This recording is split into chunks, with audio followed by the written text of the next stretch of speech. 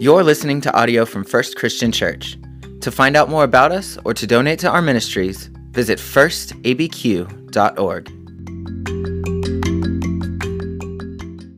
Please stand for a reading of God's Word.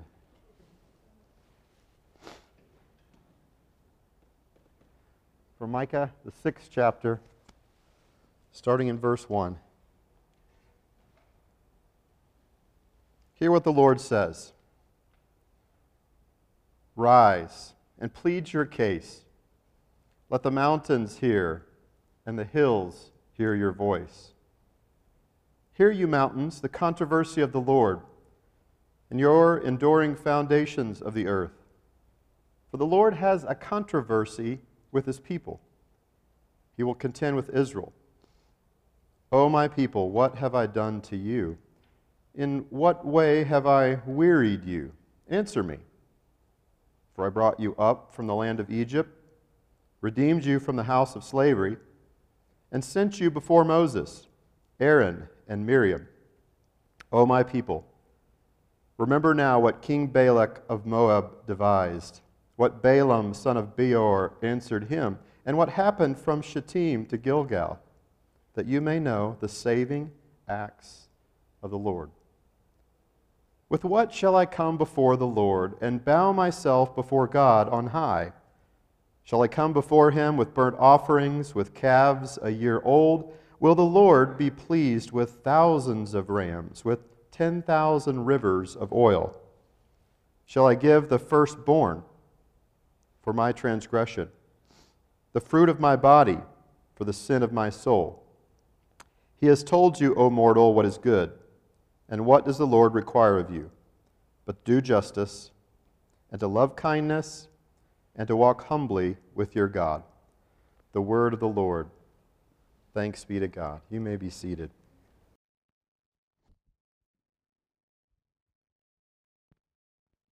Peace to you, my brothers and sisters.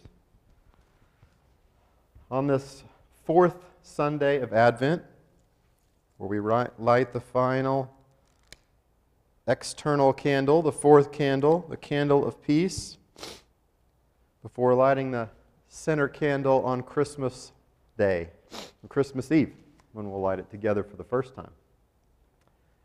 Well, I am overcome, right?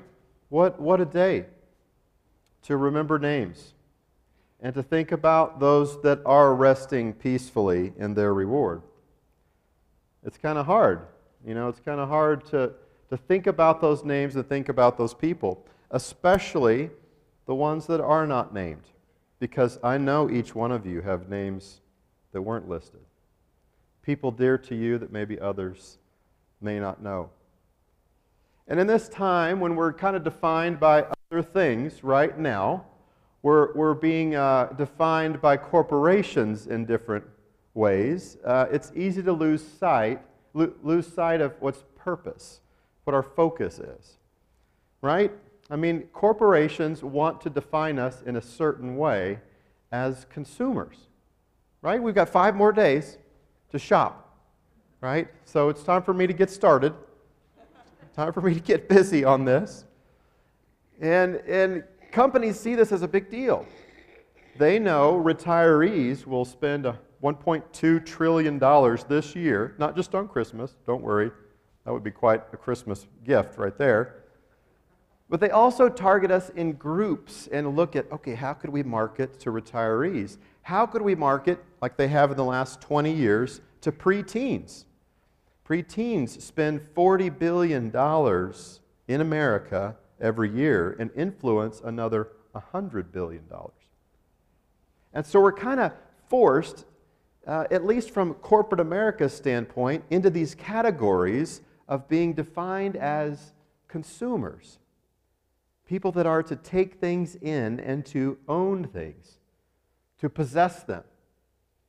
Now, we come to a passage like today, and our passage sets up, like it has so often in Micah, like a play. And I don't know how many of you are theater lovers or thespians and enjoy a good play. We haven't got to go to many performances at all in 2020. But we've been enjoying the performance from Micah, a 3,000 1,000-year-old performance from this prophet. And here the courtroom begins to appear around us again. And we get this all-rise moment in verse 1 because the Lord, Yahweh, is entering in the courtroom. And everybody stands up.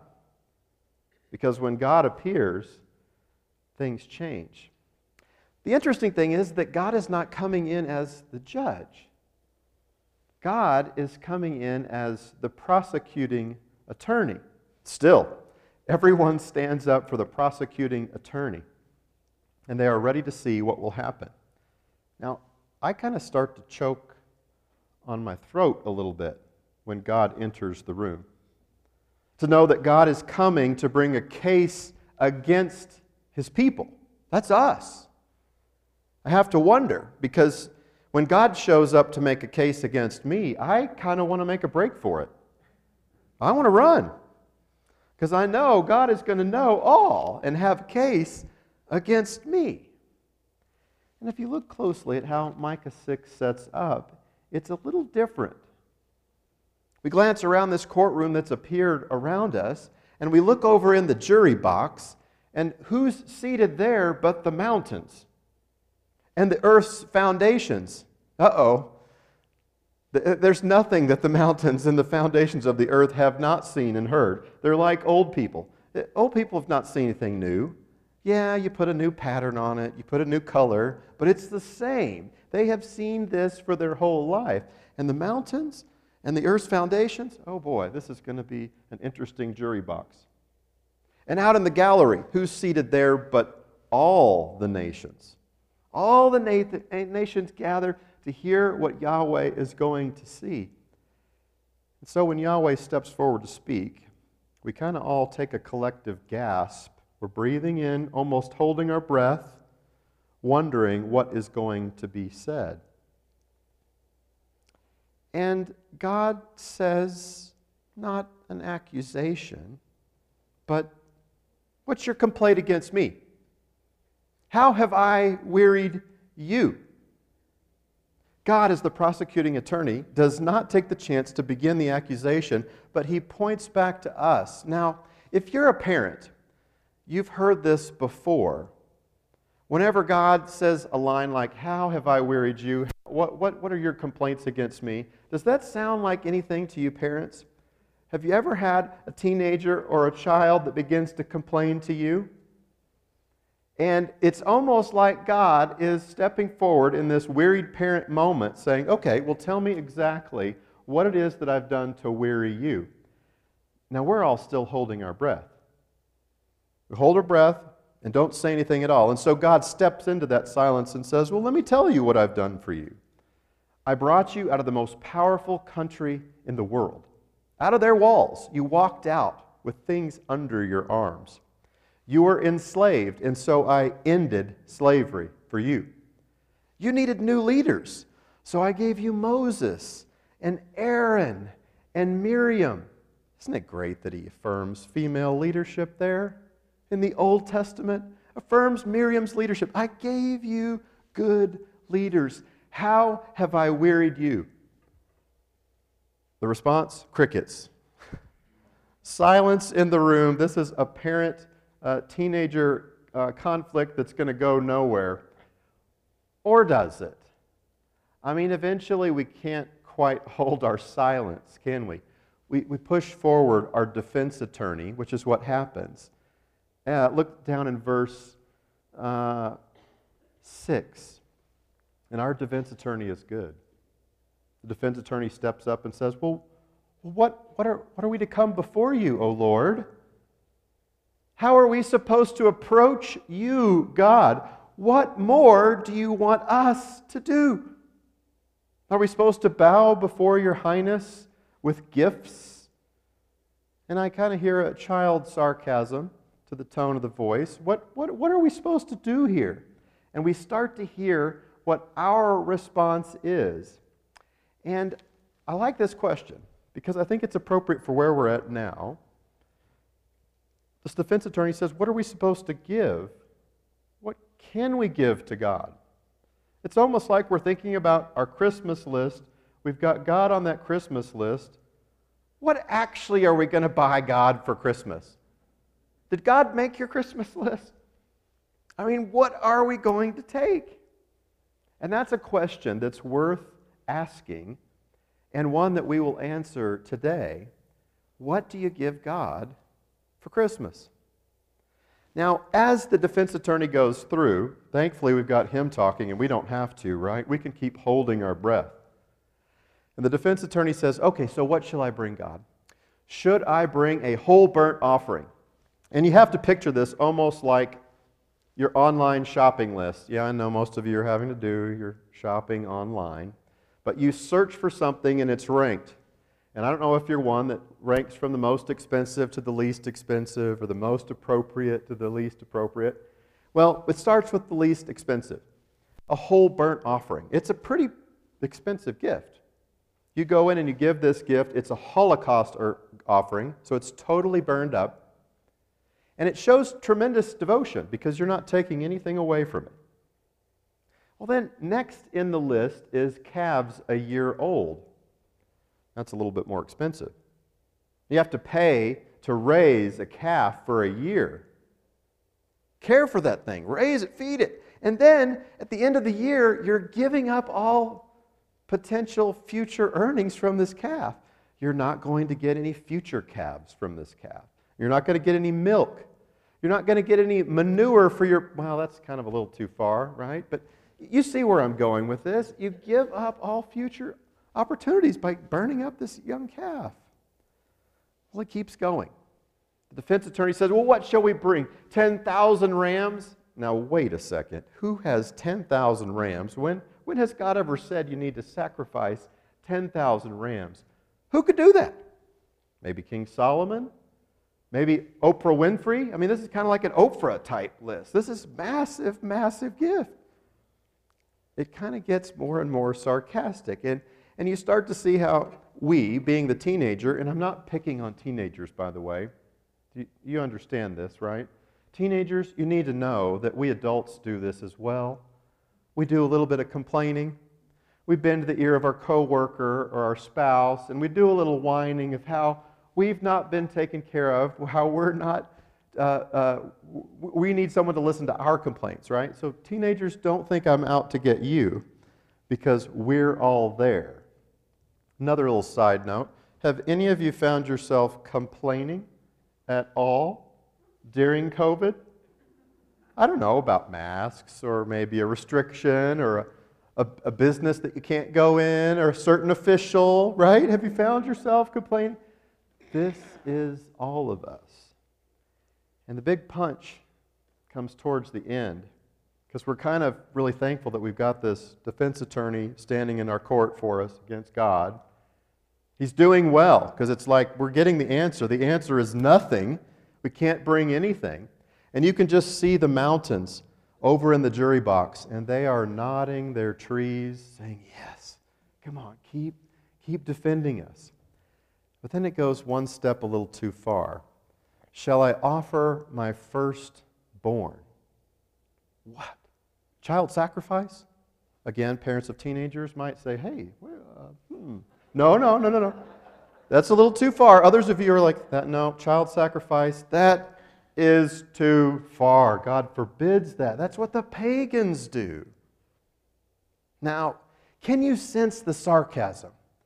Can you sense the over-the-top, supra-reality defense that's being expressed here? Well, it sets us up for gold. It sets us up for this golden statement in Micah 6:8 that summarizes the entirety of the prophetic witness. All of it in a refrain. So those of you that like your drinks straight up, those that you like nothing held back, that's simple, it's straightforward, this is your verse. Those of you that are looking for a memory verse for your children, those of you that are looking for a personal mission statement, you couldn't do better. You could do a lot worse, but you couldn't do better than Micah 6, verse 8. What do I come before the Lord? What do I bow before the Lord? In verse 8, it's answered. He's told you, O mortal, what is good. And what does the Lord require of you? To do justice, to love kindness, and to walk humbly with your God. Boom, there it is, in a statement. The performance of justice. Most often with justice, we want it done for us. We want to be innocent until proven guilty. But this is the doing of justice, not the receiving of justice. It puts it in our court, that we practice justice, that it become our lifestyle. Not concerned about what's happening to us, but how we might first care for the best interests of other people. That's different from our normal demands. This gets us closer to that golden rule from Jesus' own lips of doing unto others as we would have them do unto us. One of the mistakes we make is to begin to think that God wants things. But what God wants is us. God wants our actions, our practice. It's somewhat of a mirage to begin to think that religion is somehow a solo venture. It's just something between me and God. That my spirituality, my faith, is an individual project of my own mental enrichment. And it's not. Spirituality, pure religion, is about others as well. It drives us into the practicing of justice, the performance of justice, the doing of justice by our own lives. If you want to lose your purpose, which is the journey that we've been on for the last several weeks, of finding ways that we can lose our purpose, you can believe that life doesn't matter, like in week 1. You can believe that you should plot evil, that it's okay to strategize the evil things that you could do. You can assume that the rubble of your life is the sum total of your reality. You can lose hope, or like we talked about last week, lose sight of the promise of God. But in this passage, in this whole chapter, if I look at the way that you lose purpose here, it's to become entirely identified as a consumer. To just consume. To think it's all about what can happen for you and to you. You will definitely lose your purpose on that path. The performance of justice pulls us out of that to outward, dynamic demonstrations where we work for the equity of other people. It moves us beyond creeds, moves us beyond simple beliefs or sacrifices, and into actions that manifest the justice of God. Okay, doing justice. Loving kindness. Loving kindness. Loving mercy. A lot of ways that this could be translated. In fact, if you wanted a Hebrew word that's an important one for you to know, it's this one, hesed. It's the kind of steadfast love, the enduring, abiding love that God has for us. It just won't stop. Paul capitalizes on it in 1 Corinthians 13 when he talks about love that bears all and love that endures all. Marriage is a great training ground in this kind of love, of staying in there and understanding that in a marriage, it gets better the longer you're willing to endure. And when you've got two people that are partnered in enduring, good things can happen. I'm thankful to be married to my wife for 27 years. Just a few days ago, we celebrated our 27th anniversary. And there's a lot of enduring. There is a bearing with one another, and it gets better and better the more you keep coming back to those commitments and loving that person through their own awkwardness and stubbornness. Loving kindness. Well, a third one here, walking humbly with God. We often talk about this journey of life with God, traveling hand in hand, understanding that we're not alone, even if we're standing seemingly alone. We're walking with God, recognizing our attention and our obedience and our humility is focused in on God. So we've had things so far that are outward focused, like justice, an inward resource that's love and loving kindness. And here we get this thing that kind of brings them together, a relationship with God that opens us up to the community that God provides for us. We're not in this alone. We're in this together. You know, this chapter is pretty interesting. We could look at examples that come before verse 8. We could look at examples from 9 to 16 that are quite uncomfortable about business practices of cheating and stealing, and borrowing where you should not borrow.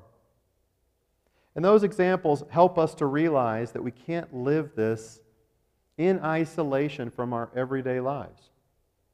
Micah 6:8 helps to bring together our worship and our everyday lives, to see those as woven together. There's not a sense of just throwing aside external religion. Sometimes that's what happens. People will hear the answer of what we give God for Christmas, and it's nothing, or what we give God on Eternal Beings Day, since He doesn't have a birthday, just every day He's eternally present. What do you give God? Well, it's nothing. And sometimes we just say, well, I guess then that's what I'll give. I'll give nothing. That's not what Micah's saying. Those externals are not something to be thrown away. The problem is when you have the externals and the action of your life doesn't match up, right? Worship and service and action all make sense as a natural response, an overflow of the heart. And when God gets upset is when it's all external and the heart is not there. The action is not complemented by what we say by our lips. Well, it's important for us to think about these type things, especially at this time. Because we're formed. We're a formed people. Advent is a formative experience. To think about beginning our Christian year in the run-up to Christmas is very important, because there are other formative things at play in our lives. I've already hinted at them, but let me highlight them again. Because if we're not aware of them, we can maybe forget their influence over our lives. As you look through Amazon for online things, things pop up and are suggested to you. Because you bought this, what about that? Right? Your credit card, you sign up for different rewards. Because you've been buying this, why don't we offer you this that's also similar? There's a formative aspect. Now, sometimes people think that's creepy or that's somehow a conspiracy. Well, these are algorithms, okay? This is a company trying to make money even more than what they already have, right? They're being smart. But we have to think about that formative process that we're in.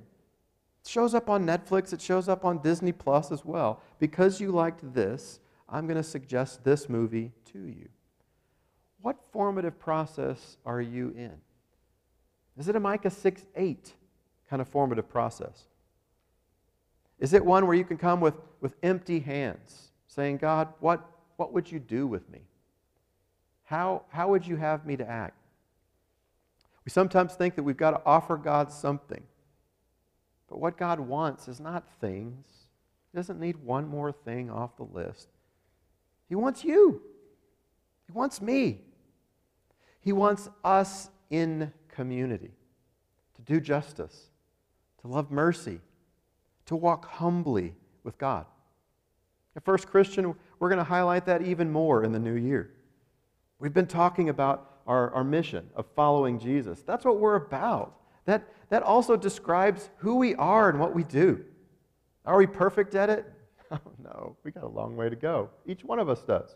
That's why we gasped at the beginning of the courtroom trial with God. We've got a long way to go. But it's okay. God doesn't come with accusations.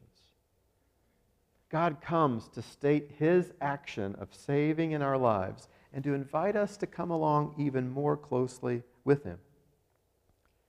In the first few weeks of January, we're going to be launching again our groups, doing it in a fresh way. We'll have some brand new groups to join because we want to travel whatever 2021 brings to us together.